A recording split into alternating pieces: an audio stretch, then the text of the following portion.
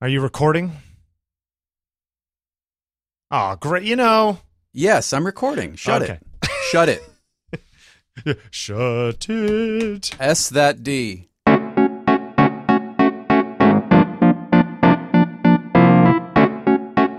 So it is, are we going? I guess we can go. Sure. What do you think? You've been going since, what do you say? I've been going since Jump Street. Jump Street. Ugh. Did Jump Street come from 21 Jump Street, or was there a reference to Jump Street before Jump Street? I don't know, but I really liked 21 Jump Street. The TV show, although the movie was okay. Say okay. jump. Right. Down on Jump Street. Isn't there something like Wow. that? Is Something that how like it went? that. Something like that? Yeah. I don't even remember. That's popping into my head. Is that a thing? It is. Oh, okay. Well, that was close. Jump then. Street to Johnny Depp, Peter Early DeLuise. Johnny Depp. Yeah. Who was the black dude with the goatee that was their captain? Who's that actor? You know that guy? He's a really good actor. You know what I'm talking about? Yeah, I do. Here, let me see. Cast. Peter DeLuise, Dustin Gwynn, Frederick Forrest. I like that guy. He was a good actor. Wonder if he's still around. No, that's not him. Oh, Stephen Williams. Is that Captain the guy? Fuller. Yeah, Adam Yeah, Fuller. yeah. That guy was cool. Yeah. He was really good in that role. Still alive, 67 years old. There you go. Look at that. I like that guy. He was in a few other things, too, that I can't quite Look at place the right A-Team, Hill Street Blues, Hunter, The Equalizer. Wow, he did a ton of stuff. MacGyver. now. Yeah, he was I think he was one of those TV guys, right, who was on an episode or two of everything. Like recurring characters. Yeah. Yeah, I like him. He was good. And he's in the Blues Brothers. Isn't he one of the cops in the Blues Brothers or something? I don't know. Anyway. But yeah, 21 Jump Street. So Where are we going from there? As you've probably guessed, this is a show about photography. This is on taking pictures because it's Tuesday. It's 21 Jump Street Tuesday. 21 Jump Street. All right, it's Tuesday, August 16th, and we are getting into episode 225. Oh my God. 2 1/4. Feels good. Feels good. I feel like we're just starting to find our groove. I think we figured this out. Feeling good, Billy Ray. Yeah, it is on Taking Pictures. Bill Wadman is in Brooklyn. I am. I'm Jeffrey Sidoris, DC. And here we go. So, how you been? You all right? Yeah, I'm good. I'm been a little busy. Recovering but I'm from good. bad barbecue? Yeah, I can't do the barbecue anymore. Weird. It's sad. I used to like barbecue. Well, Now it I just happens. feel gross the next day. Hey, I got this Daido Moriyama book. Daido Maruyama. I like that guy. Daido Tokyo. Yeah. It's really good. Half the book is in color. Half the book is in black and white. Okay. But what they've done for the black and white half is it's almost like they've printed in silver on black paper. The paper really? is a matte black. Yeah. If you go to my Instagram feed, there's a shot up there. It's at Jeffrey Sidoris, on Instagram. There's a shot of it. But it looks like silver, a very slight metallic silver on black matte paper. It's a fantastic effect. Oh, that's pretty cool. I wonder how they did that. I don't know, but it's really well done. You think it's actually black paper, or do you think they just kind of printed black on the rest of the page? It feels like it's actually black. It almost feels like a thin black construction paper, like that kind of a tooth to it. Okay, yeah. It doesn't feel like an ink black. It does feel, I don't know. I don't know how to describe it. Well, with the high contrast stuff that he tends to shoot, that kind of would work, Yeah. It's amazing how much the work informs what you printed on, Mm-hmm. I mean, you and I were even talking about this yesterday with your print set. Right. It's like certain pictures, can sit on matte paper really well, and other things need to pop a little more. They need a coating, and some things, like sometimes I see stuff printed on all those crazy, completely uncoated, almost art watercolor kind of papers and stuff. And to me, my pictures would look like dull nothings on those pictures, on that kind of paper. But certain other people's pictures, that's what kind of makes them sit nicely in whatever space they're supposed to be, Yeah, it's interesting. Well, I will tell you, I mean, as long as we're on, do you want to switch these two around and just start with paper? Yeah, as long start as with we're that since we're there, yeah. So as long as we're there, Red River Paper Company, makes my favorite paper. It's a San Gabriel semi-gloss fiber paper, and it's a beautiful paper. It feels like a darkroom paper. It's got that sort of cotton tooth to the back, but then it's got a slightly textured semi-gloss front face, and it's a beautiful paper. It's 300 GSM, so it's got a nice thickness to it. But they had some problems with it, with their supplier, with the mill, and they discontinued it and brought out a replacement, which is it's still San Gabriel semi-gloss, but it's no longer being called fiber. It's called Baryta. Is it Baryta or Baryta? Baryta? I think it's Baryta. Baryta. Baryta style paper. Okay. Anyway, so it's an alpha cellulose paper. It's got a little different handling to it, and they sent me a sample pack, and I did some printing on it yesterday. And at first, I got to tell you, I didn't like it. At first, okay. Well, is there an update to this? There's a caveat. Yeah, there's a caveat. Well, just before you print on it, what you will notice is, and I think you did a review on this. Did you do it on OnTaking Pictures or BillWadman.com? Yeah, it's interesting. Where's your review of San Gabriel? It's on both. I imported everything. I think I imported. Maybe you can find it and put it in the show notes, because you had basically the same things. It was linked, but I think now that it's a new version, they're waiting for new reviews. But maybe you can link it in the show notes. Yeah, I'll find it. Because I think you and I had very similar responses to it, or reactions to it. It felt like old school fiber paper from the darkroom, which to me looks great on black and white. Yeah, absolutely. And it's got a little bit of a warmth to it. This new version, I think it could be a new paper. I mean, and what I mean by that is they could have marketed it as a new paper. Right. Because it feels more like a resin-coated paper, number one, than a fiber paper. Yeah.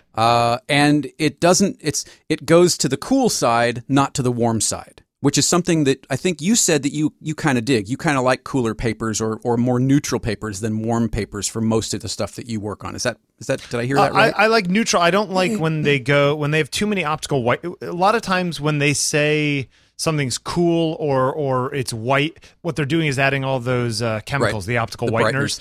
I don't like when things go, actually the opposite of that. I don't like when things go too blue. I also don't like things that almost look yellow. So I like as neutral as I can get, but if it's going to be neutral and it's got to tend to one side, I'd rather lean towards warm.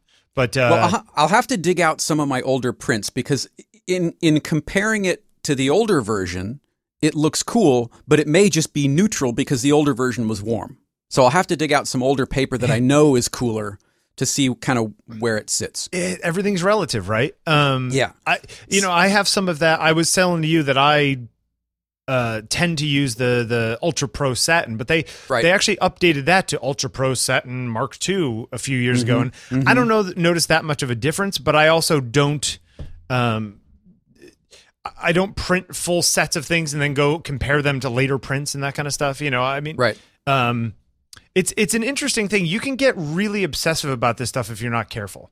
And you can, yeah. And so I printed a couple yesterday. Yep. And I didn't really like it. There was this weird color cast to the work. I printed a color and a black and white, and I didn't really dig it. And I called Drew Hendricks, who's the president of Red River, who I've known in passing since we started Faded and Blurred, because they were kind enough, Red River even back then, were kind enough to send us packs of paper to give away on photo walks and coupons for discounts. So they are a very customer oriented company, and I have a lot of respect for them for that. It's kind of cool that you and I both independently had been in contact with them before you and it's I funny, even right? Because we were talking about that the other day. You were like, "Oh yeah, Drew, I know Drew."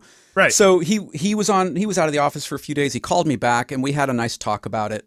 And here's a guy who's been in the paper industry for going on 20 years now, and is very passionate about putting out the best paper that they can at a great price for their customers to keep their customers coming back. So no problems there.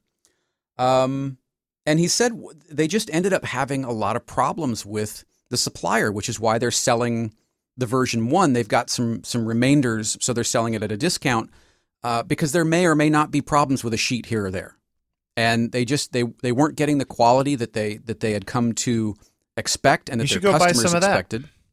I don't want to.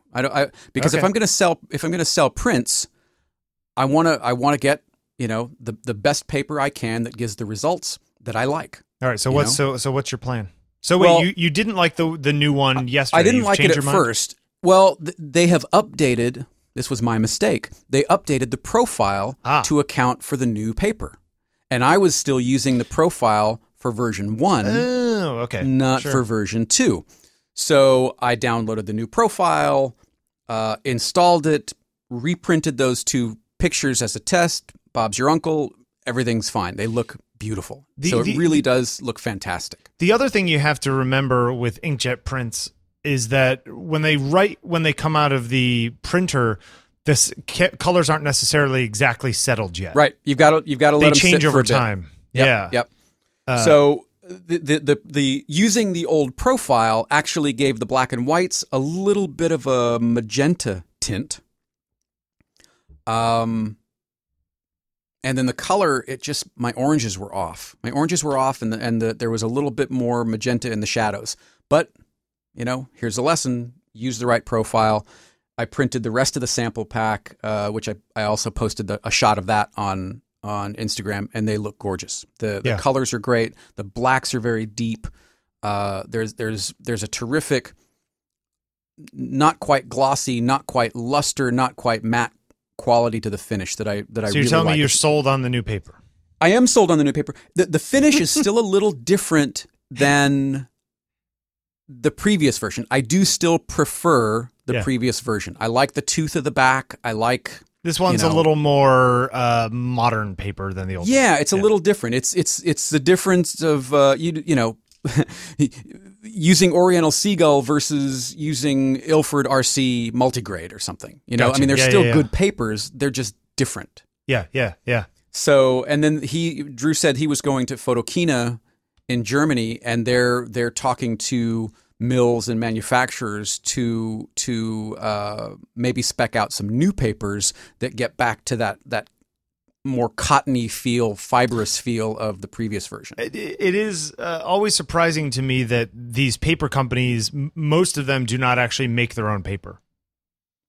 Right. That they are sourcing from some other larger, more lower level paper manufacturer, and then just getting the giant rolls and cutting them. That's certainly Red River has it. They do it to their spec, right? Oh no, I understand that. I just mean that if you buy Epson paper or Canon paper, those ones especially, it's not like Epson has a paper company that they own. Right. They're finding somebody else who makes paper and getting the paper from them. So the prices on a lot of this stuff, it's sort of one of those, you may be paying the same price for very different prices for very similar papers from from two different and companies. They may make some of their own lines. Maybe Hanamulle makes museum etching, but they don't make whatever. Maybe Moab makes one thing, but they don't make another. Who knows? I mean, look, are there differences between, once you get to the style of paper you like, whether it's glossy or semi-gloss or matte of some kind, right? Sort of three big families. Once you get within any one of those, assuming that your colors are good because you have good profiles or what have you. Sure. I don't think any normal person would look at a print on a wall or pulled out and would say, oh, this paper is so obviously better than that paper. Most papers at a certain level are very good. I've noticed the biggest distinctions are between the crazy fine art hand pressed kind of stuff. The ones that have watermarks on them and that kind of stuff. Watermark, deckled edge, exactly. And then you get into is it a manufactured decal or is it really hand deckled? Yeah, and exactly. Is it deckled on all four sides? Hey, this or is is a it family only two show, sides? Jeffrey. Yeah, put away your decal, mister. So I guess my point is I agree with you that it is fun to think about this stuff, but I don't think anybody's going to buy or not buy your prints based upon the paper they're on. Right. Have we talked about, maybe we did. We probably did. Have we talked about signing prints? We did. I think somebody asked about it once, and we kind of skimmed the subject during a Q&A. Can we bump on that for a second? What are you thinking? Well, I'm at a certain level. A level being the level of the photographer, or the level of thought?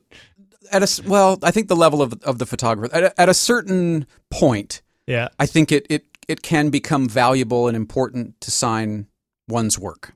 Yes. But I'm wondering at what point does the signature of the artist matter? I mean, Avedon famously did this an offset run of a poster of Nastassja Kinski and the Serpent. It sold, millions of copies. He made like $6 million from this thing or something. Which is crazy to me. I like that picture, but I don't know why anybody would want it on their wall. Right, and so not only was it not signed, it had like the title on it, and then Nastassja Kinski and the Serpent photographed by Richard Avedon. Sure. I find that kind of name block, credit block thing kind of annoying. Well, that's very. I mean, a lot of Ansel Adams posters when you get in college absolutely. And that kind of thing. Sure. Yeah. So at what point does the signature matter? Well, I think when it gets down to actual fine art prints, people expect them to be signed, but that's probably just by convention from the old days of painting and whatnot. Mm-hmm. Look, people weren't signing their paintings in the year 1100, were they? I mean, there's a certain period at which things started getting signed, probably around the Renaissance, maybe. I don't know. Art history. Is it more of a convention? I mean, I sign all my stuff on the back. So I usually sign on the back. If you've got it matted and framed, you won't see the signature. You're not going to see. No. Right. Even my paintings, I sign them on the back. I don't sign my paintings. I guess the only thing about the signature that you could claim is the idea that if you made a print and it was or was not up to snuff for you, and you said, all right, this is a good representation of what I was trying to do, I'm going to sign this as proof that I approved this image. Being printed this way, and this is, I approve that this image exists and that it looks the way I want it to look, so that when somebody sees it, they can go, "Oh, that's what Jeffrey had in mind." Fair enough. It kind of reminds me of, remember in the Genius of Photography, which, man, we always go back to that because it's really good. If anybody very good. listening to this show hasn't watched the Genius of Photography, BBC. It's up on YouTube and stuff. I'll find a link. Here's episode 1 on. You got it? I got it. I think it's okay. I'll put up. It's just youtube.com/genius user/genius of photography. All right. So put a link in the thing. That they're talking to Alex Soth. Yep. And they're showing him, and he had a bunch of different prints of that woman. As I recall, it's sort of desaturated close-up portrait with her with like a blue bandana or scarf on her head. He's looking at these prints, and they made it in multiple sizes, and one of them was definitely not the size he wanted, or he's just actually, they put it up, and I think he goes, oh no, that's too big. Like it didn't fit the photograph, right? And they pick it up and they roll it up, and a guy takes a razor blade and goes like right down, one of the edges of the tube, just cutting it in pieces. But I think that in those situations, is it that one? Yes, that's the picture. Yeah. Okay.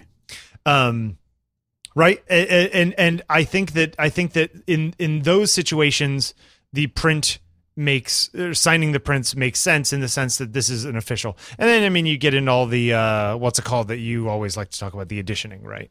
Which is a whole other ball of wax that is, created by the art industry to, I don't know, make more money or what have you. I don't know. It's a weird thing. The whole print thing is a strange thing. It is strange. And I, one of the reasons I'm asking about it is I'm going to be putting up some prints for sale, and I've wrestled with how many thousands of dollars you're going to charge for them. Right. No, I've wrestled with fulfilling them myself, or having them printed and fulfilled by someone else. Okay, I know you as well as most people in this world, and I will tell you that you will never be happy having them fulfilled by somebody. That's what I've come down on, because I want I to could have told look at, you that at Jump Street. Yeah, I want to look at each one coming off the line and go, yeah, I think that's the way I want it to look. Yeah. So in that respect, I think I've never thought about the signature in those terms that you've just mentioned about. Basically, this is the artist signing off on it. Right. Yeah. Yeah. This is the I approve this message sort of moniker. Yeah. Right? And I mean, a number of photographers that I know will sell unsigned prints cheaper than signed prints, which I think is kind of weird. It's like, if you're going to sell a print, just sign it, in my opinion. I'm going to sign everything. They will be open editions, so they're not limited in any way. Yeah. What I haven't worked out yet, I'm putting up 24 images to start, and basically a roll, right? So every time I come up with 24 new images that I think are worth printing, I'll add a new roll. Okay. And I haven't decided whether I'll take down the first roll or leave the first roll up or make some combination, or, I haven't decided what I'm going to do yet. But I like the idea of taking down the old ones when you put up the new ones. I do too. And so it's not limiting the number of prints. It's these are available right now. When a new roll comes up, which you don't know, that roll comes down. Now those prints from roll 1 may show up somewhere else as, hey, there's a flash sale on these 5 prints. Get them for the next 48 hours or whatever. Right. So I think that's the side that I'm going to come down on. But man, it's a weird thing, and everybody does it differently. Well, and selling prints is hard. No one gets rich selling prints. No, and I'm not looking at it to get rich. Right. I'm just saying that. Let me tell you something. No one gets rich selling prints. Yeah, I just want to get them out there. I want to get them out there. I've done some terrific print swaps with people, which I love. Sure, that I'm good with. Yeah, I love doing print swaps. We're looking at maybe doing another one. A couple of the guys from the group and I are talking about it. There are a couple of photographers that I follow that I've reached out to and said, hey, would you be interested in? Because I don't care about the value of it. I want to surround myself with work that I like. Yeah. That's what I'm digging. Sure. I took a picture, I don't know, a few months ago of this escalator in an empty store through a window. I think I put it up on Instagram. Sounds familiar. I think you did. Yeah, it's like very empty, very gray. And this escalator, it's like a profile shot of this escalator coming down. And I made a 10 by 10 print for there's a couple frames in our bathroom that every once in a while the pictures that were in there were very old, and I said, I got to swap that. We need to refresh this. So I printed one of my, that was square with my phone, and my God, a little like a relatively small 10 by 10 print is like a medium-sized print, I guess. Looked great straight out of my phone. Oh yeah, here it is. Yeah, with the lights overhead. Yeah. Yeah, it's just amazing how if you know what I've realized with the phone is the thing that I always need to do is actually clean the lens before I really want to take a picture. Does yours get gross? Like where? Yeah, I tend to wipe it off before I shoot. It gets really flary, kind of if it's dirty at all. The ceiling, not for nothing, the ceiling on this picture reminds me of the Mission Control composite that you did.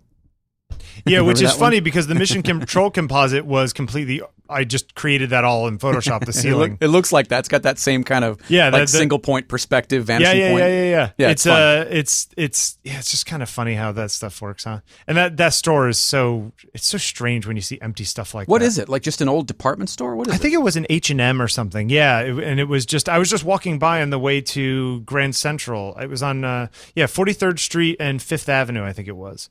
And I was just walking by, and it was really early in the morning because I was catching an early train. And I was like, wow, that's really weird looking. It's also interesting if you look at that picture, if you crop out the wall on the right, like if you kind of, even with your finger, it needs that wall to anchor. Yeah, to balance it out. Yeah, you're right. It's really strange how stuff like that's very strange to me. Anyway, just kind of fun.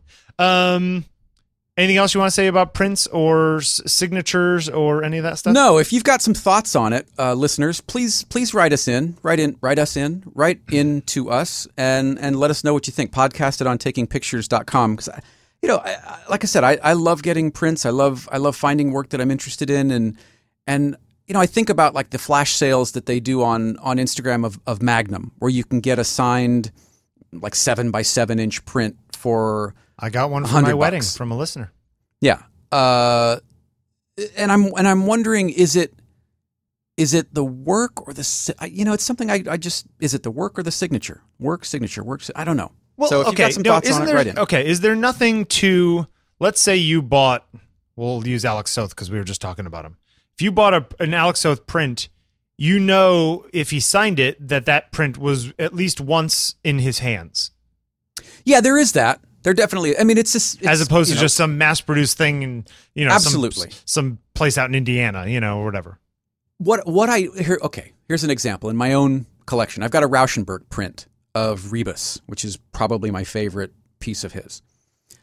It's not signed. It's an offset print. It's, matted and framed, but I love that piece of work.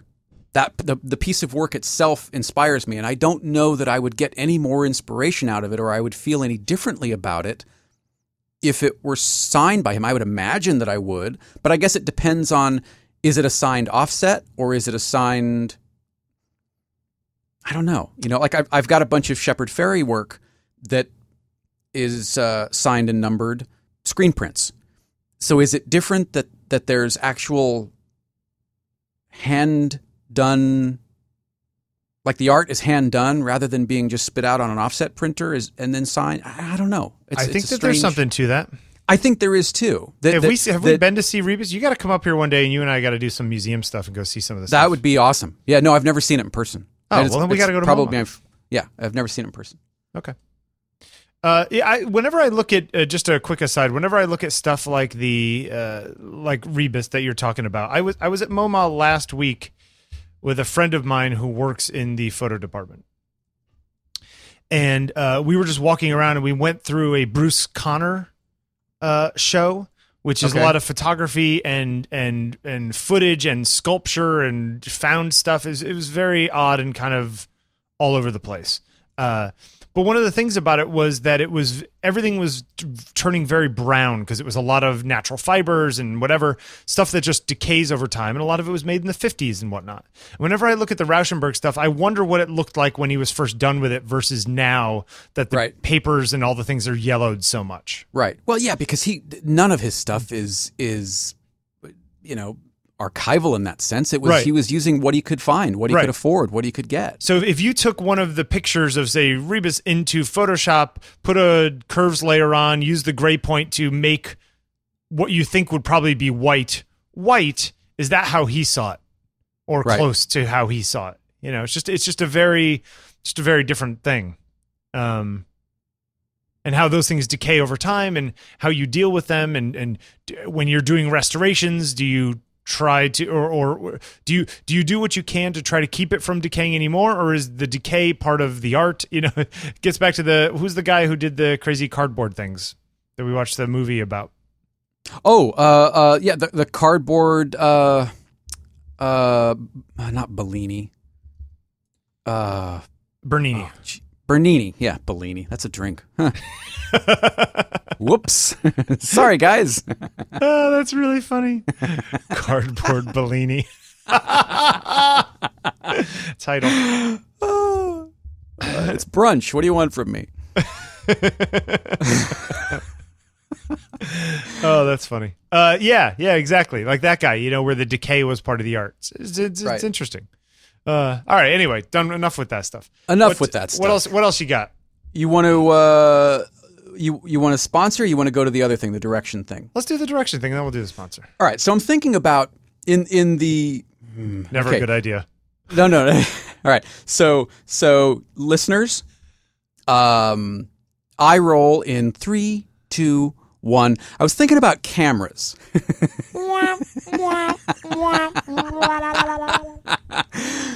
So it occurred to me that one of the things that I have been looking for in cameras is love. Love, right? No, that one end all be all do all tool that just doesn't exist. And I'm looking for, I've been looking at, well, this one doesn't do this or it does do that. And what if I do want to do this at some point? And what if I do want to think about maybe sometime possibly doing, and you can't do that. Nope. You can't do that. And I'm wondering, as I think through my work, the work that I do now, I think that the tool should fit the current job, not the job that you may or may not do in the future. Yep. So, right now I have a need for a small brad nailer and a pancake compressor that I can use to make the frames for my work. Right tool for the right job. Got it. So there's no sense in me buying, a 10 penny nailer with a giant Ingersoll Rand compressor because I might want to build a house or a room addition someday. Right. But that's the way I've been looking at cameras is, well, I might want to do this sometime in the future, so I should get the one that maybe could do that. Although by the time I'm ready to do that, there will be something else out that probably does it better or less expensive. True. Or if you want to do video, well, then later when you want to do video, you buy a cheap little video camera that's going to do video better than the thing that you're trying to do. So you end up having multiple kits, I would imagine. And one of the things that led me here, I owe a thank you to our listeners, particularly those who have put up... written in to ask you to stop talking about buying a new camera. No. Why you got to be a bitch like that? Go ahead. No, it's one of the reasons I asked about the kit. And if you haven't participated yet, go into the Google Plus group and show us your kits. That's what the call to action was. I wanted to see what people were shooting with. Yeah. And what I found was, much like the diversity of the photographs that our listeners put up, the kit that they are using to create those photographs varies just as much. We've seen point and shoots, we've seen film cameras, we've seen medium format, we've seen mirrorless, we've seen micro four thirds, we've seen DSLR. What I have been surprised at are the number of people that have both digital and film cameras in their kits, which I think is wildly inspiring. I love that. I love seeing that. So thank you guys for participating. And if you haven't participated and you'd like to, throw them up there. You don't have to put it on a floor or a table. Just doesn't have to look like a still life. Just throw it up. I'd love to see what you use. I noticed that Patrick hasn't done it yet. I don't think he has a lens wide enough. Right. He's got to rent a warehouse to put everything out. It's suddenly a Vic Muniz sculpture. Right. Right. That's great. So I'm looking at what it is that I need, and there are a couple of interesting things that have bubbled to life. And you and I talked about this the other day. One of my real world needs is to be able to photograph my artwork to sell as prints, to offer prints. Yep. When I photograph with a 16 megapixel camera with my Fuji, because of the aspect ratio of the paintings relative to the aspect ratio of the camera, I'm cropping in and I'm ending up with, 8, 9, 10 megapixel file. Right. So I thought, well, okay, what's the need around that? Well, I need more megapixels. So what do I do about that? Well, I either go up to a full frame camera or one of the new Sony, Fujis, what is it? The RX, RXR. What's that one that shoots like 42 R7R, megapixels? A7R. Which one? No, it's the RX one. The RX 10. Something like Super that. Zoom. It's an interchangeable lens camera, but it's 42 megapixels. Oh, the A7R2. Okay, whatever.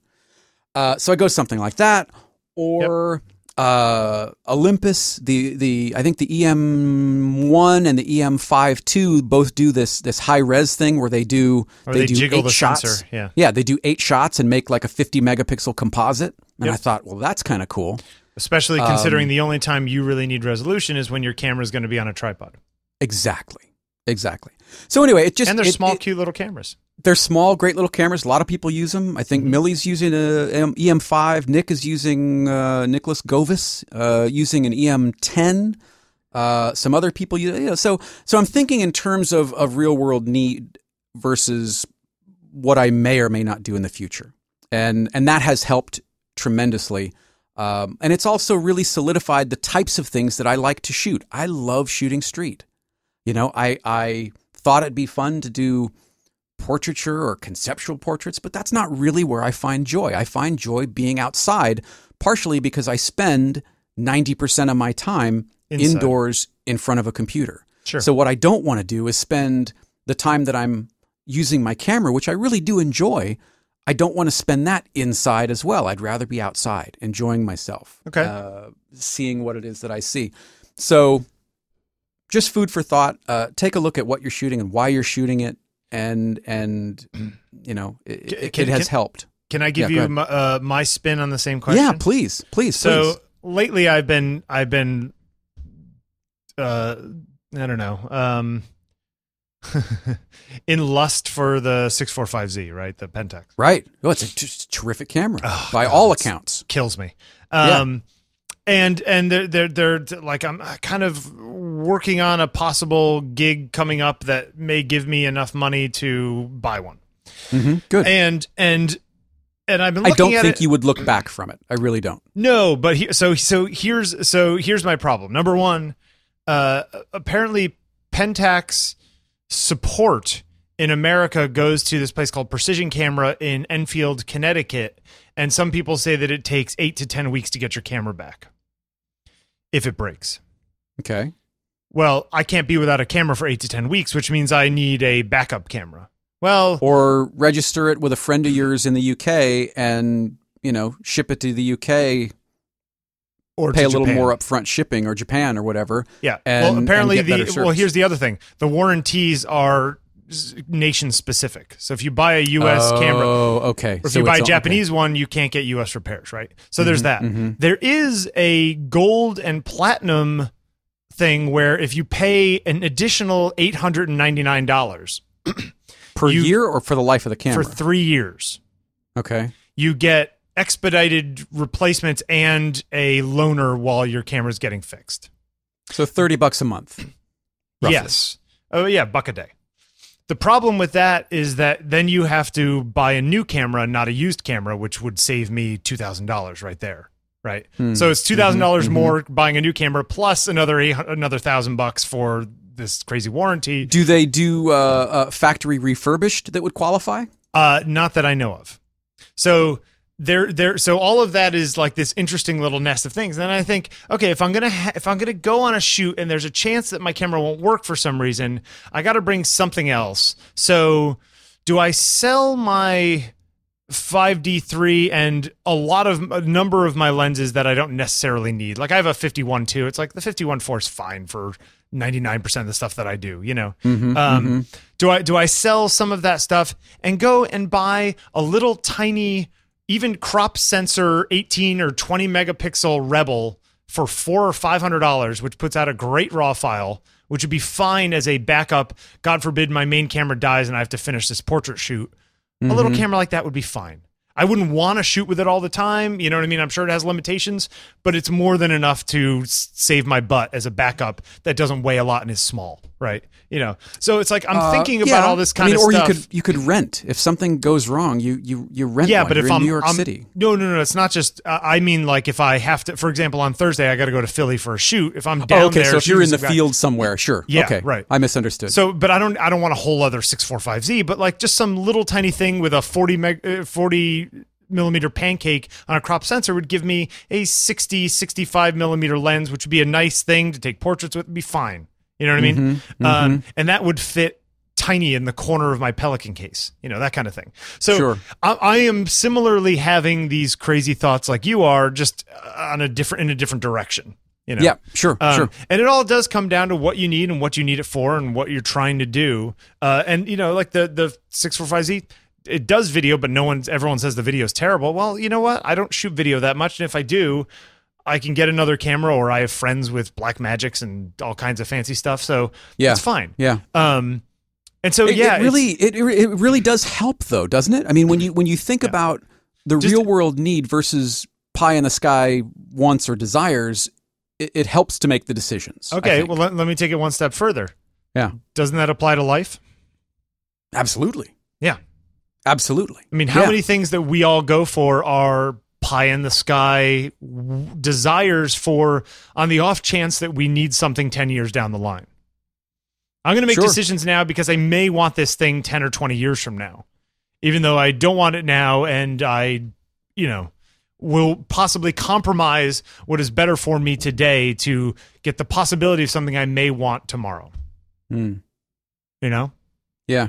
But it's harder to make the megapixel list of life, Yeah, right. Is your life full frame or cropped? Right, exactly. Yeah. But that's exactly it, right? And it's the kind of thing that I've been thinking about trying to make that list lately, and I've written down on pieces of paper sort of, my desires or goals in my career or goals in my work and all that kind of stuff. And there's pages in my notebook that have headings on them of like, what is it that I like doing? What is it that I don't like doing? Like all these sort of very old school pros and cons kind of lists. Right. And you know what? Those pages in my notebook scare the crap out of me. They're empty and they scare the crap out of me because I have no idea what to say. Think about this. This is kind of not really strange, but sort of strange. Anyway, I listened to one of the podcasts I listened to is The Accidental Creative. And I don't listen to it all the time. I listen to it occasionally. Yep. I hadn't listened in a while, booted up an episode, and they were talking about very similar to what we're talking about right now is finding that thing or those things that you would like to do. Yeah. And one of the examples they used was plot an X and a Y axis. Okay. And on the Y axis, so up and down, at the top is meaningful, at the bottom is not meaningful. Okay. On the X axis, left side is not contributory. On the right side is contributory. Contributory towards what? Well, that's what you need to figure out. Okay. Could be toward your family, toward the greater good. Got it. Okay. And he was saying that ideally, everything wants to be, or the majority of the things that you do, you want to be in the top right corner. So They are both contributory and meaningful. I kind of thought about that and went another step further and added a Z-axis of fulfilling and not fulfilling. 3D plot. Right, which I did. No, I swear. and it looks like a color chart from a. Yeah, I've got a cloud, right? So I thought about it in terms of adding that fulfilling, not fulfilling, because on some level, if what you're doing is meaningful, either to yourself or to your audience or the industry that you happen to be in, and it is contributory, but you don't get any personal fulfillment out of it, maybe not the right thing to do. But isn't meaningful times contributory end up being fulfilling? I don't know, because I think there can be. I don't think so. I think there can be different levels of meaning. It can be meaningful and contributory, and you don't find it fulfilling? Yes. See, I would believe that. I would say that those two are sort of tick those boxes boxes for me as far as I can think through it. Well, I haven't finished my plot. Okay. But it is. Really? No, wait, hold on a second. I'm so surprised. I'm going to have a heart attack. Yeah, right now there's a collective happening as it. Yeah. But it is interesting to think about. It is insightful to think about in terms of I'm trying to be more strategic about what it is that I do moving forward and create sort of clusters of creativity or tasks or projects that are analogous to one another, so I don't end up ping-ponging from one end of the creative spectrum to the next. Do you think that, you tend to think about this stuff as a low-level daemon running all the time? Yes. Do you think that is the way to go, or it's a work, take a break, turn around, look at what you've done?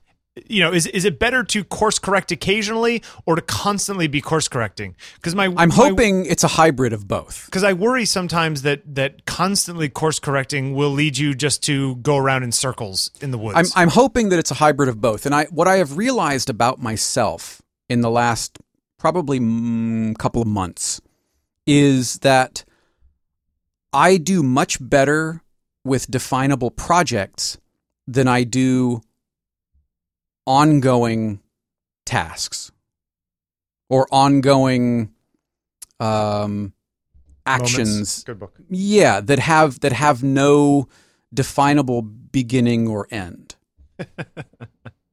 Right? Yeah, like life. Yeah, well. Well, there's a definable beginning and end, but Yeah. But I tend to do better when I can think of at least creative output in terms of projects, in terms of this is where it begins, this is where it ends. If there wants to be a volume 2 or a sequel or et cetera, that's fine. But the one thing begins and the other thing, and then the one thing ends.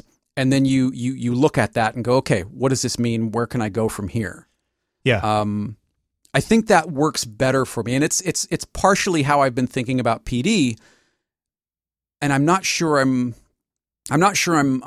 solidified on what it means, but one of the things I do think it means is I'm looking for a different way to distribute, to produce and distribute PD.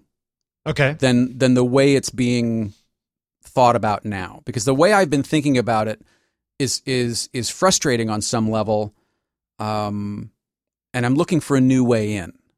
And I think I'm close to figuring something out, but I'm not ready to talk about it yet. Okay. But I do think it is holding true to that sort of project based ideology. Yeah. Well, yeah. I guess that's the. You always have the ability, the freedom to record 5 episodes and do seasons, if that's a better way for you to think about. And well, you know what? While we're talking about it, what the hell? That's exactly how I'm looking at it. All right. See, that's how I figured you were going. Going with this, like where I'm at right now, it's a 12 episode arc and then a bonus episode, for lack of a better word, to be subject matter to be determined. But I've realized that I love binge consuming. Okay. I do that with the podcasts that I listen to. I don't listen to podcasts weekly.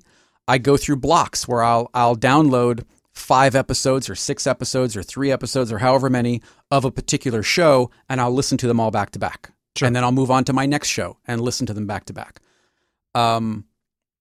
So I think there's some packaging around that's going to be different.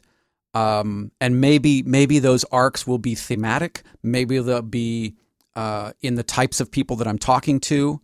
And then I can do, as I get these seasons, I can then mix and match and do, sort of special editions of a couple from each season into one, other sort of package.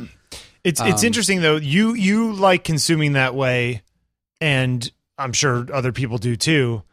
There's a show that Syracuse and Merlin do called Reconcilable Differences. Yep, I've listened to it. Sure. Where in their first 10 episodes or whatever, they said, "Oh, this is going to be season 1 of the show."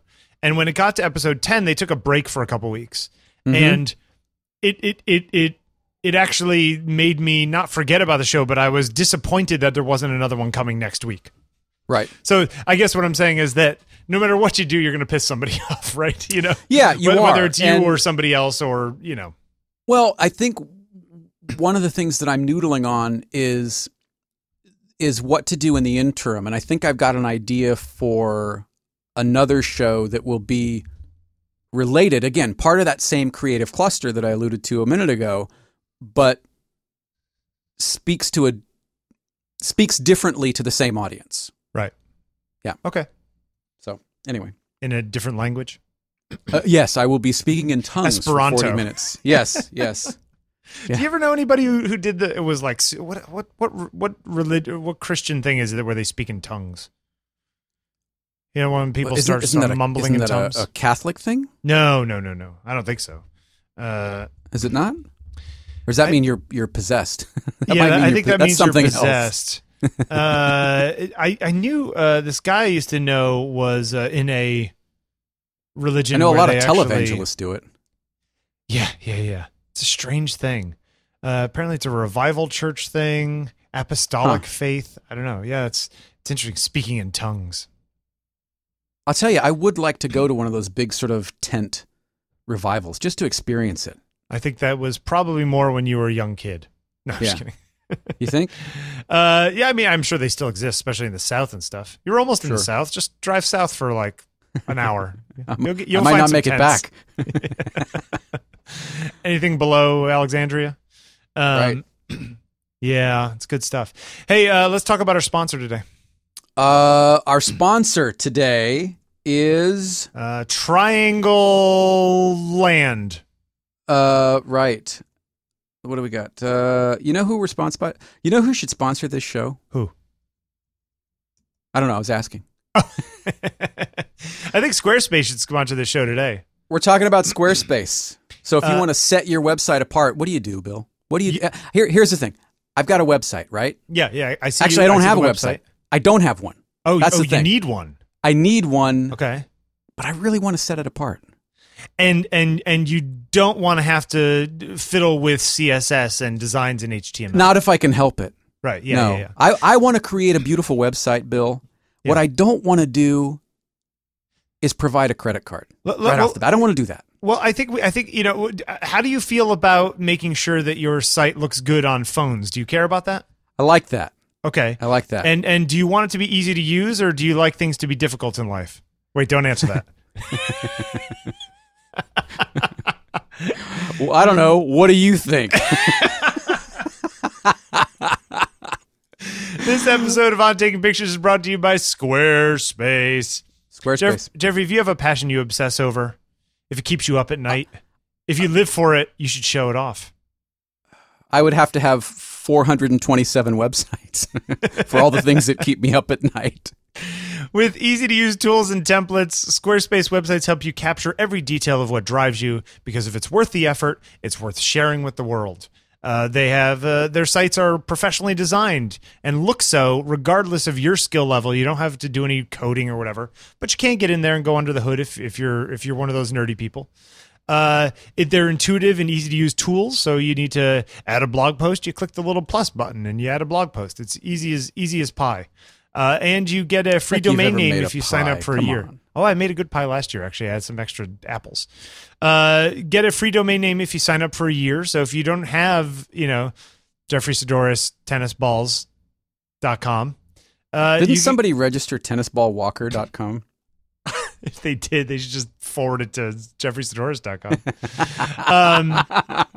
You get a free domain name for a year when you sign up for a year. So it saves you $15-$20 right there. Sign up and use the HAUT template. HAUT. That's a nice one. HAUT. HAUT. Is that a new one? HAUTE.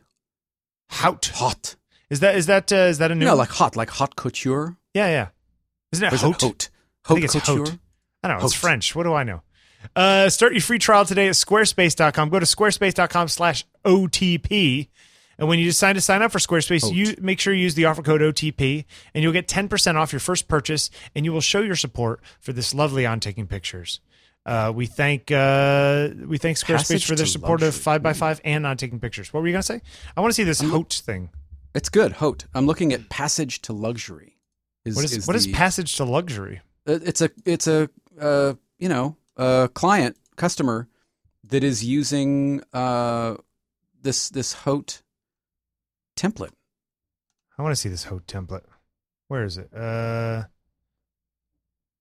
That's it down nice. the bottom? Yeah. Where is it? Huh.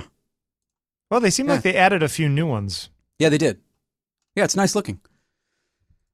Man, I don't even know anymore. All right. One of them's called Juke. What? One of them's called Juke. Juke? Yeah, one of the new things is called Is Juke. it boxy? What is the old what is that ad from oh god, it's in the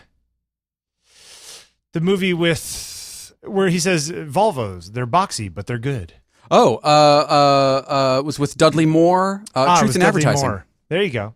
Yeah. Was it a good movie? It was a terrific movie. It's funny. I have no recollection of whether or not it was actually good. I I just remember that line and thinking, you know what, I they like should Dudley make that Moore. ad. Yeah, Dudley Moore was Dudley Moore. great. Could play like the Dickens. Smart guy. All right, where do you want to start? You want to do these in order? Sure. We got some news stuff here. It's funny you had Mangolden in the notes. Did I have it? I was typing while in bed last night, thinking about apparently Mangolden, whoever he is. Right. There's an article. That's Nan's lesser known cousin. There's an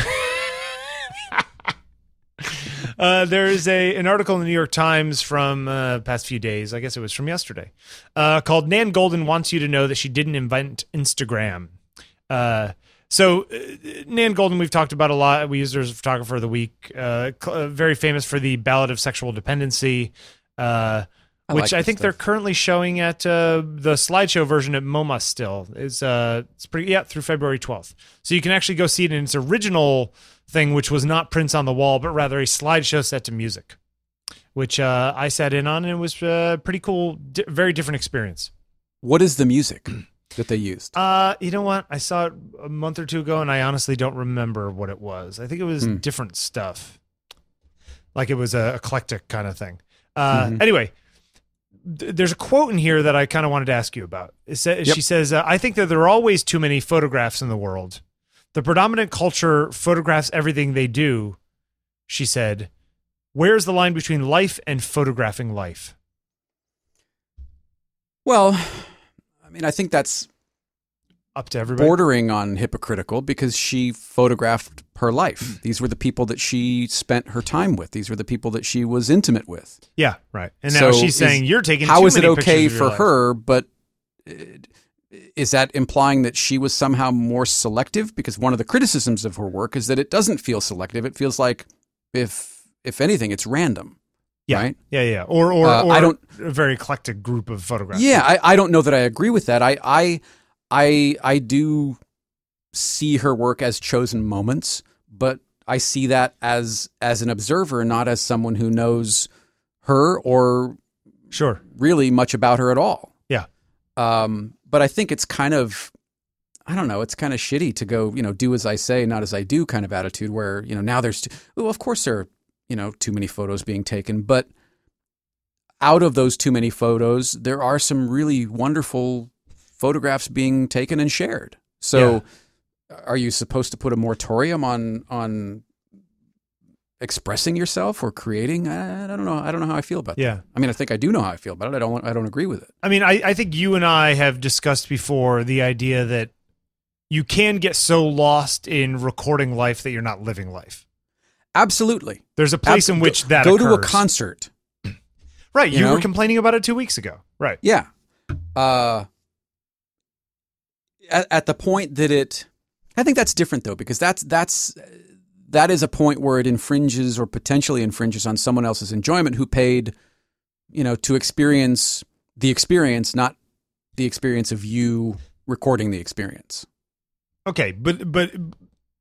But somebody who's sitting on the beach and watching the ocean, but instead of watching the ocean is sitting there taking selfies for 8 hours. I mean, there is a point at which it's but who am I to say you shouldn't do that? Sure, but isn't there a certain point where you kind of want to tap them on the shoulder and go, look at the beautiful ocean out in front of you instead of taking selfies for a minute? No, because if I'm watching them taking selfies all day, then I'm just as guilty of not looking at the ocean as they are of not looking at the ocean and taking pictures. I guess so. I don't think that people shouldn't be able to do it, but I think that they are missing something when they do that. Sure. When they're, and I think that's true of people who, I think, taking too many pictures while traveling, which I had done in the past, but have slowed down doing over the last decade or so. It's nice to have pictures when you get home, but it's also nice to have more memories of primary experiences, Sure. I mean, look, being more purposeful in the photographs that you take is never a bad thing. Yeah. Shooting with more intent, really trying to How do you measure intent? I don't know that you can.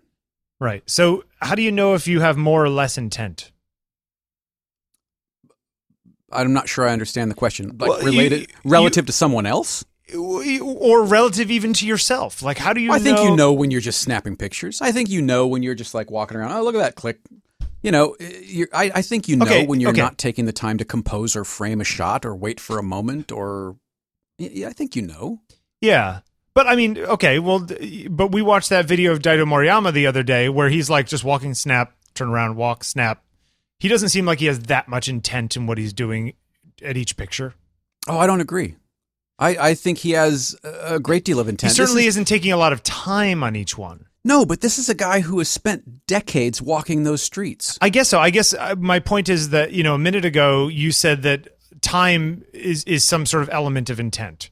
If you take your time composing something versus just taking a snapshot, for example. Those are two different things where but yes, but the time is relative to experience and ability too. That's a factor. Okay. All right. Maybe with Moriyama, as using that example, maybe he sees so quickly what he is or is not trying to communicate that it is less time consuming for him. He doesn't seem like he's spraying and praying and just walking around going. No, he's certainly not spraying and praying. But I think that there is an element for him of, I don't want to look at this that closely while I'm taking the picture because that will change what it is that I'm looking at. I agree. I'm not going to take that a lot another form of intent? Isn't that? Yeah. I guess it is. It's not a randomness to me. But in some ways, his intention is to be less intentional. See what I'm saying? It's sort of which is in itself intentional, right? Which is just a strange. So make the distinction between somebody doing that and then somebody not even doing the intentional step and just sort of not thinking about it too much. You get it. It becomes metaphysical or philosophical. Right. It's a black hole of intent. Yeah. It's turtles all the way down. Right.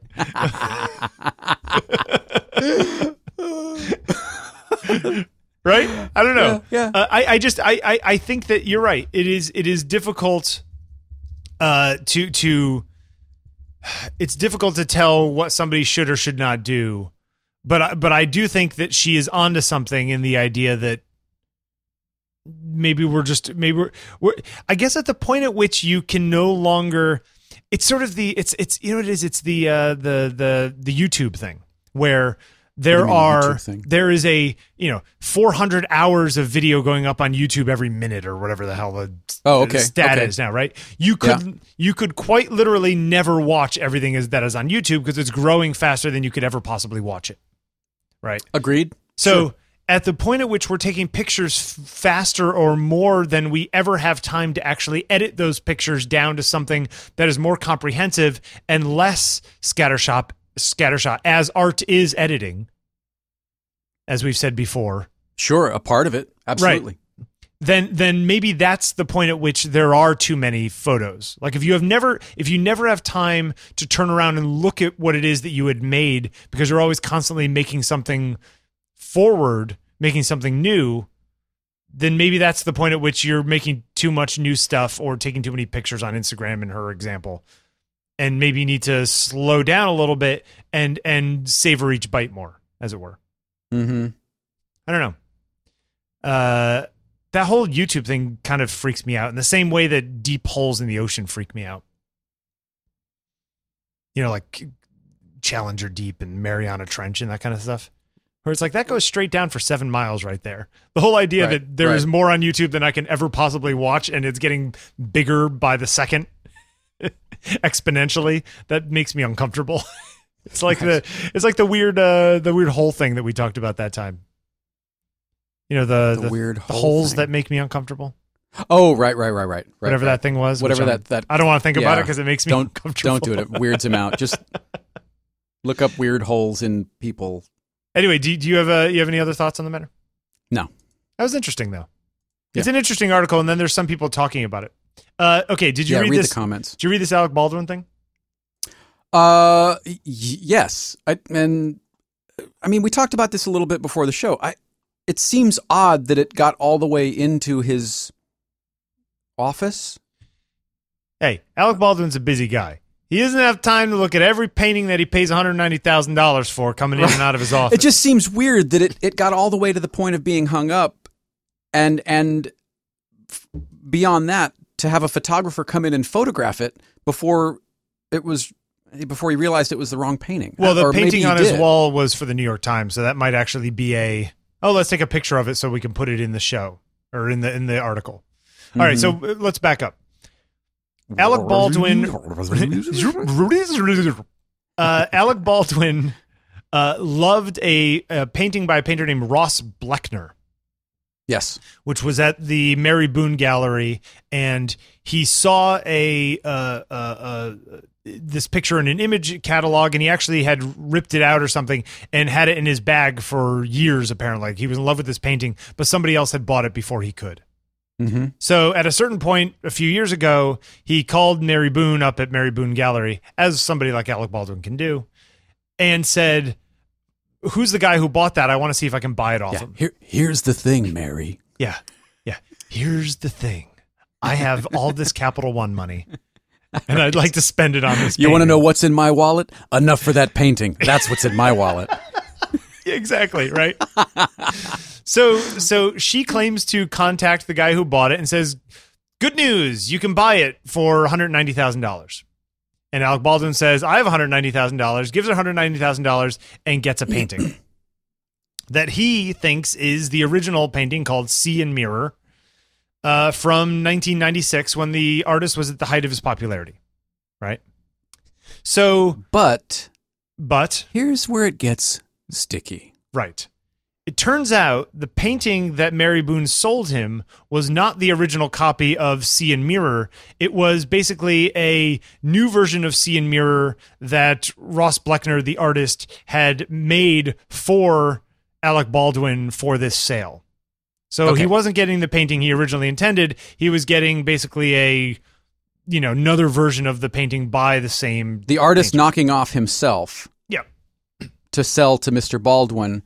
Yeah. But basically, I'm going to try to recreate that first one. Yeah, but here's the problem. And this is kind of where it gets shady, right?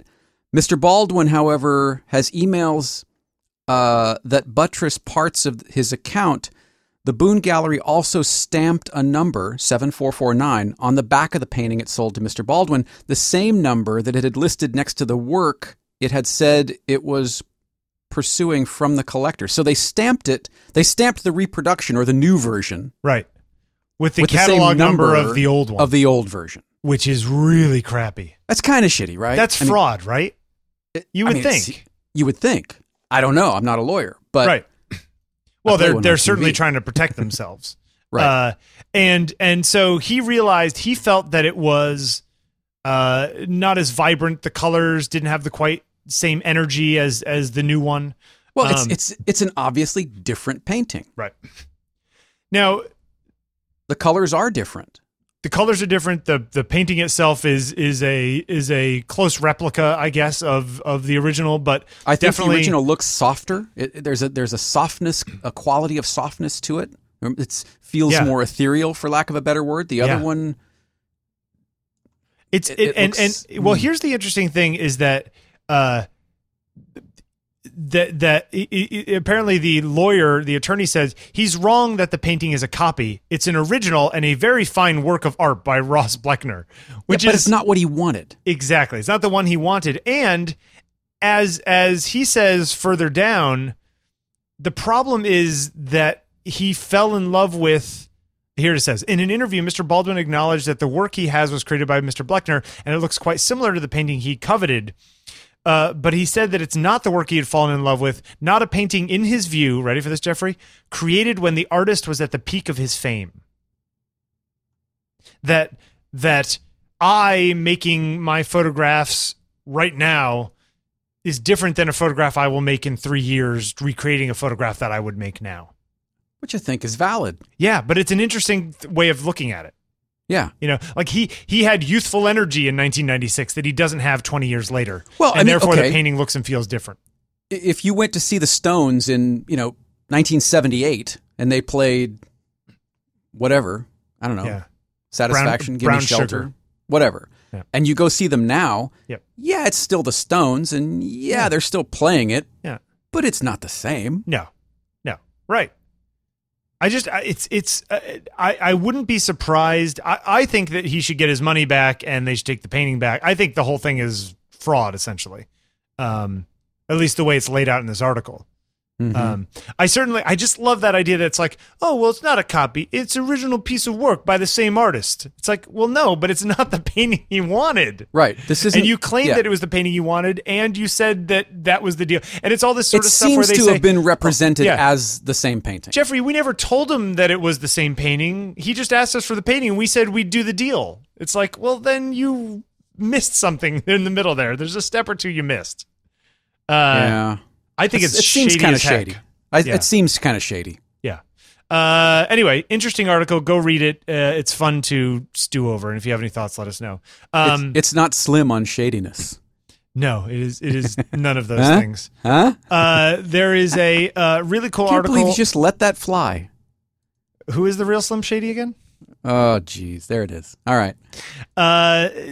Pretty cool article on CNET about they have 1DXs, Mark IIs, in underwater robotic housings in the pools that they can like slide along and take or rotate and take pictures of swimmers. And they have some of the pictures in here that are really quite cool looking up from they're neat.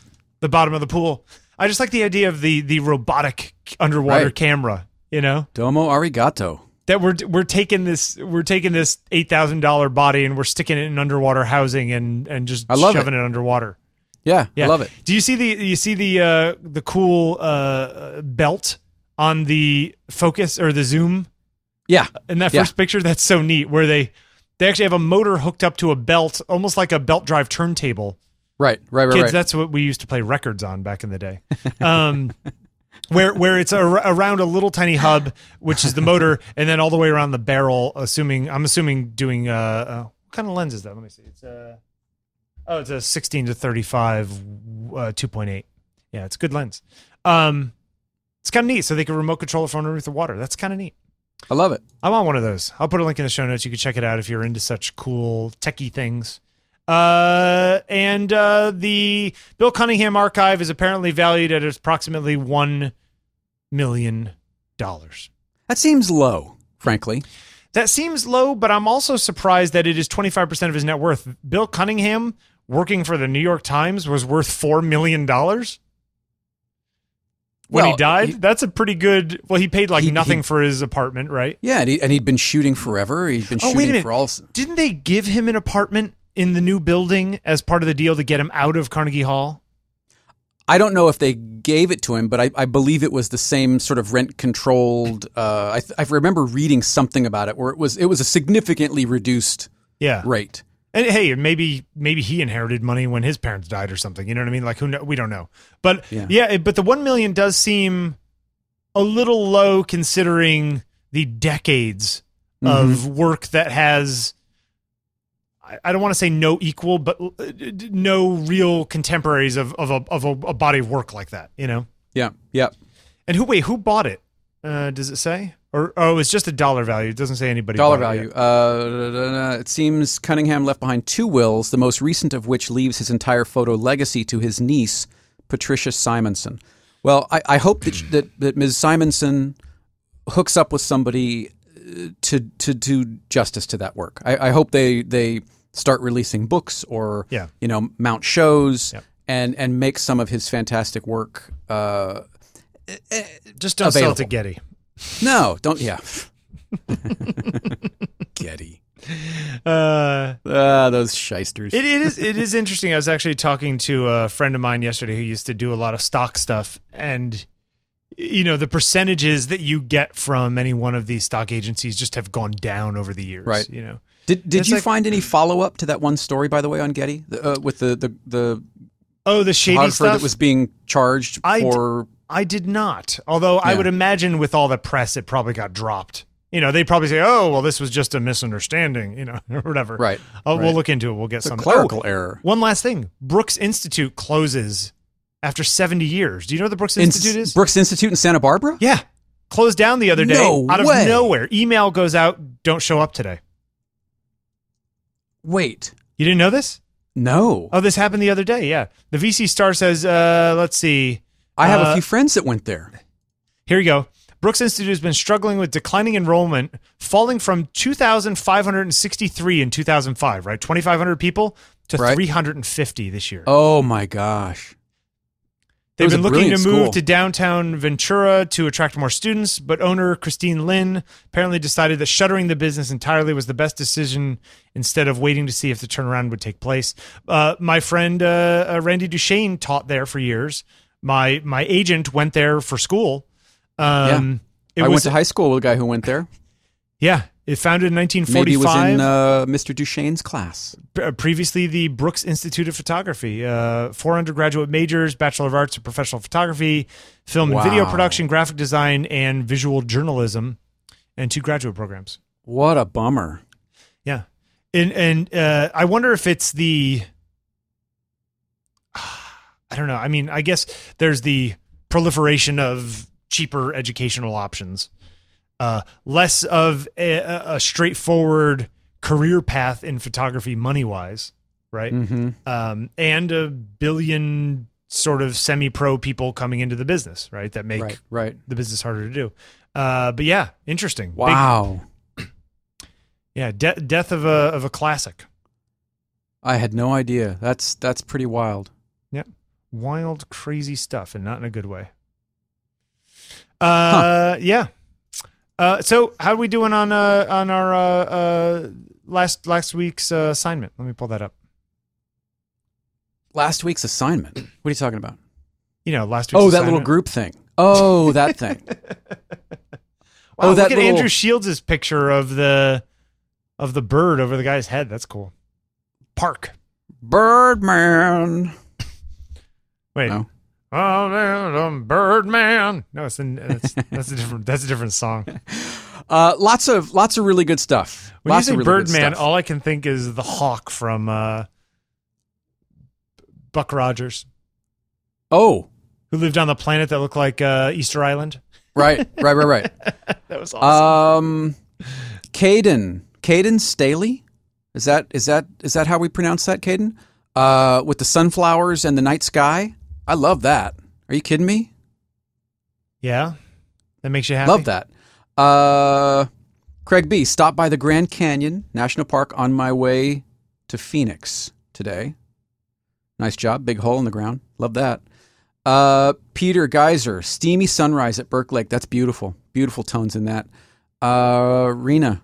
Parking meter. Love that. Where's Big Trees State Park that Rob Eves is at? That's I don't know. I wonder where that is. Big Trees State Park. Ken Robertson, nice. Gardner, I love that shot with the car. Little Thunderbird. Is that a Thunderbird? What is that? A 63 Thunderbird? Is that what that is? Could be. It's a nice car. I had a 61 Ford Galaxy in college. Oh, you know where that is? That's yeah. That's not far from that's north of Yosemite, Big Tree State Park. Okay. Johan, Shrooms in the Forest, beautiful light. Love the bouquet.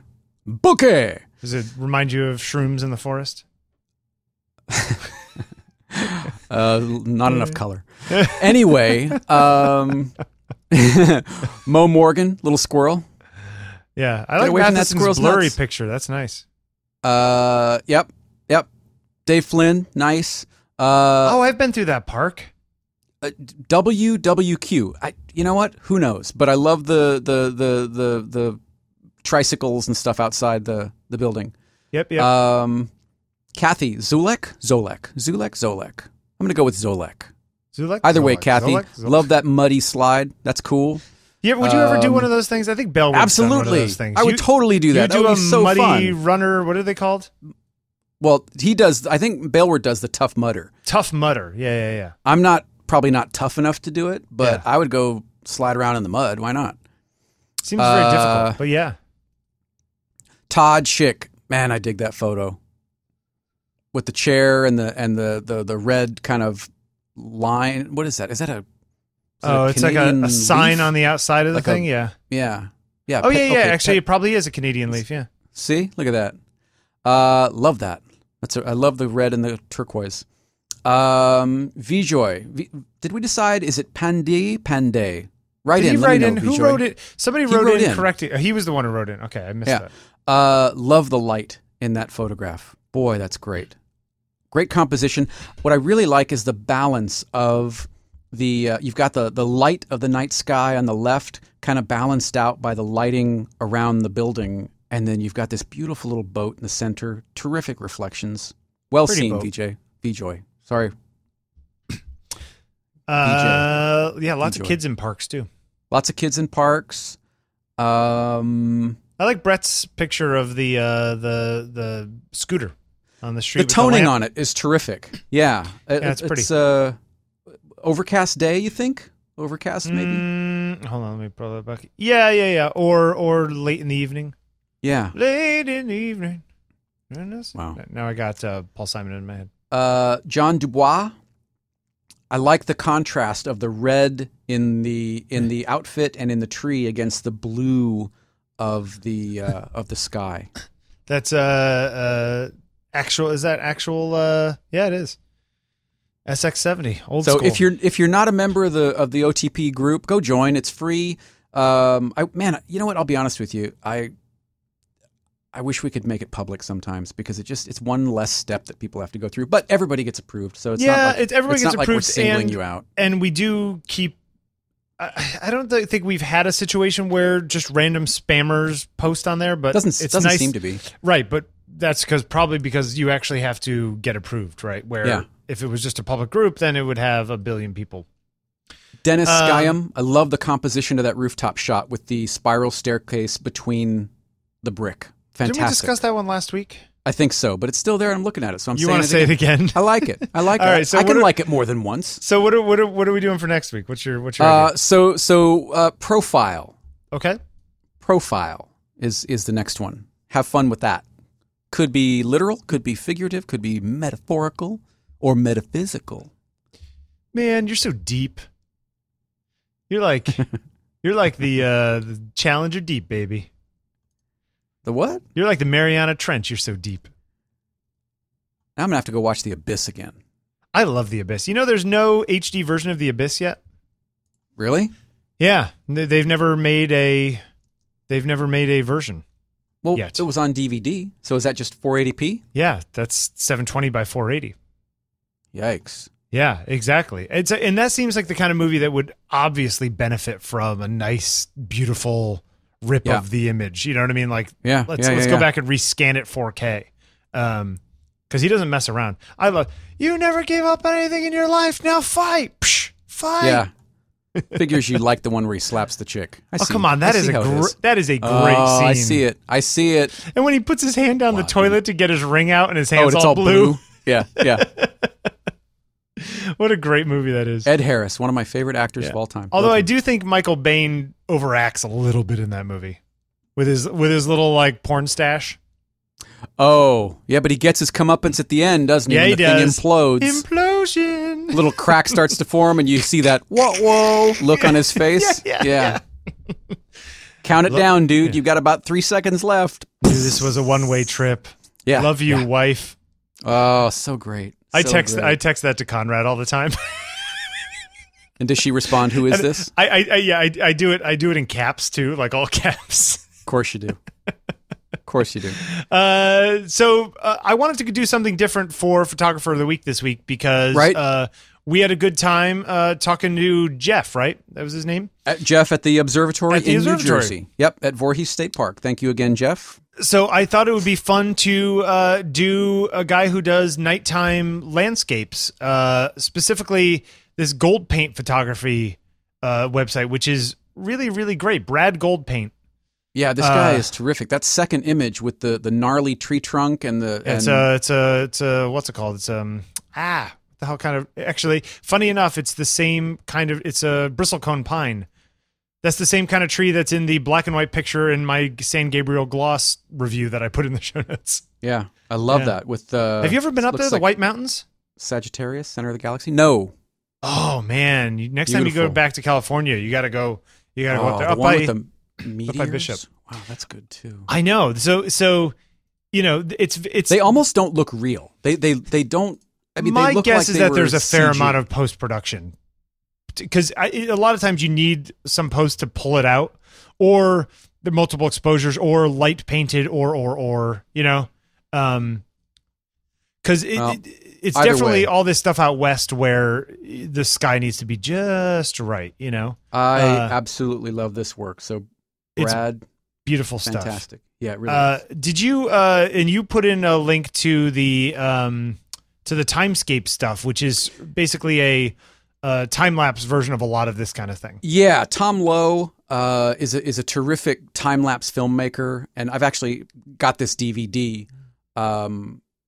Does a lot of astrophotography, but this is a very, I mean, it's nothing you probably haven't seen before because these things are kind of everywhere now, but Tom was really one of the first ones to really embrace it and really do these types of time lapse films really, really well. Yeah. And I think this one's at 4K too, so you can download a super high res version if you want to look at it. It's interesting. In fact, he was one of the first guys to put out a 4K file for this kind of thing. Tom Lowe, yeah. Yeah, like this Timescapes was like, the first 4K video, you know. He's very active, or was at the time anyway, in the time-lapse community, helpful in terms of putting together a rig and for those people just getting started. I don't know how he is now, but I do remember reading a lot that he was really helpful. If you're interested in doing nighttime time-lapse or time-lapse of any kind, and you use Lightroom, LR Timelapse is the plugin for Lightroom that does all kinds of fancy time-lapsey stuff, where it actually will smooth out exposures, so you don't get the flickering and that kind of stuff. It's sort of the holy grail of this kind of thing, and the guys do a great job, and it exports. I think it takes a bunch of images, it'll smooth everything out, and it'll export ProRes 444 and stuff. Yeah, so it's crazy cool stuff. Go to the landscape page on this guy's site. Yep. 5th row down, 3rd image in, right in the center. Doesn't that look like the Paramount logo where the stars kind of fly in, where they push in on the mountain and the stars kind of fly in and form the arc over the mountain? Yeah. Isn't that funny? It's is that a new thing when they do that? And that did the Paramount logo always do that, or was that? I don't think so. No, it was because it used to be Gulf Western Paramount, and it was a blue, like a light blue logo on black, and it said Paramount, a Gulf Western company. I remember that. And I think when they sold it, that's when they started to change. They started flying in. Yeah. Yeah. I like this stuff. I like looking at this stuff. My big thing with like astrophotography and landscape stuff is finding people who do it in a way that stands out from the crowd. Yeah. This is so well done. Yeah, I really well like done. This.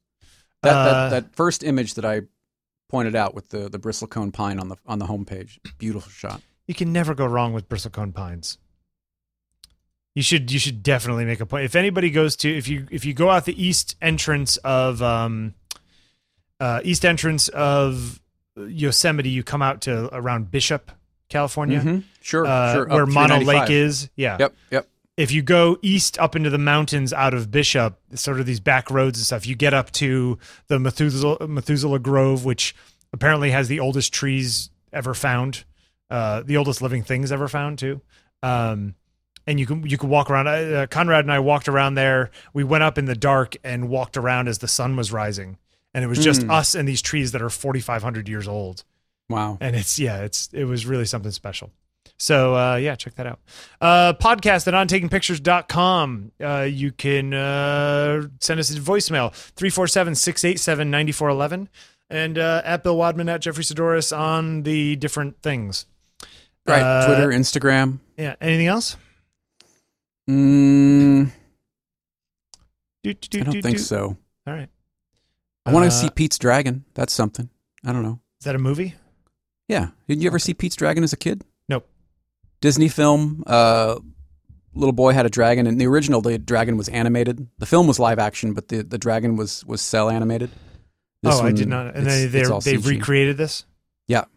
Oh, I know what you're talking about. Yeah, that was creepy because the kid was very 70s in that. Redford's in it. I love me some Robert Redford. Yeah. I like Robert Redford too. Oh, look, what's her name is in that movie. I like her. Howard. Bryce Dallas Howard. I have a crush on her. I think she's very beautiful. Well, I'll let her know that you said that next time she calls. Oh, she's in Robert Redford's in the new one too. Yes. Oh, I thought he was in the old one. No. He's in the new one. Oh, I was going to say. I like young Robert Redford too. He's a good looking man when he was younger. He's still good looking, but he was especially. He's good looking 80 when he was and younger. he still looks amazing. Come on, you should look so good when you're 80. Who are you? I know. Well, you didn't look that good when you were 80. Yeah, but I do now. All right, Jeffrey. We'll talk to you next week. All right. Thanks for listening, everyone. Go out, have some fun, be good to each other. Talk to you next week. Bye. Going on and on the way we are for so long. To any fool, it's plain to see something's wrong.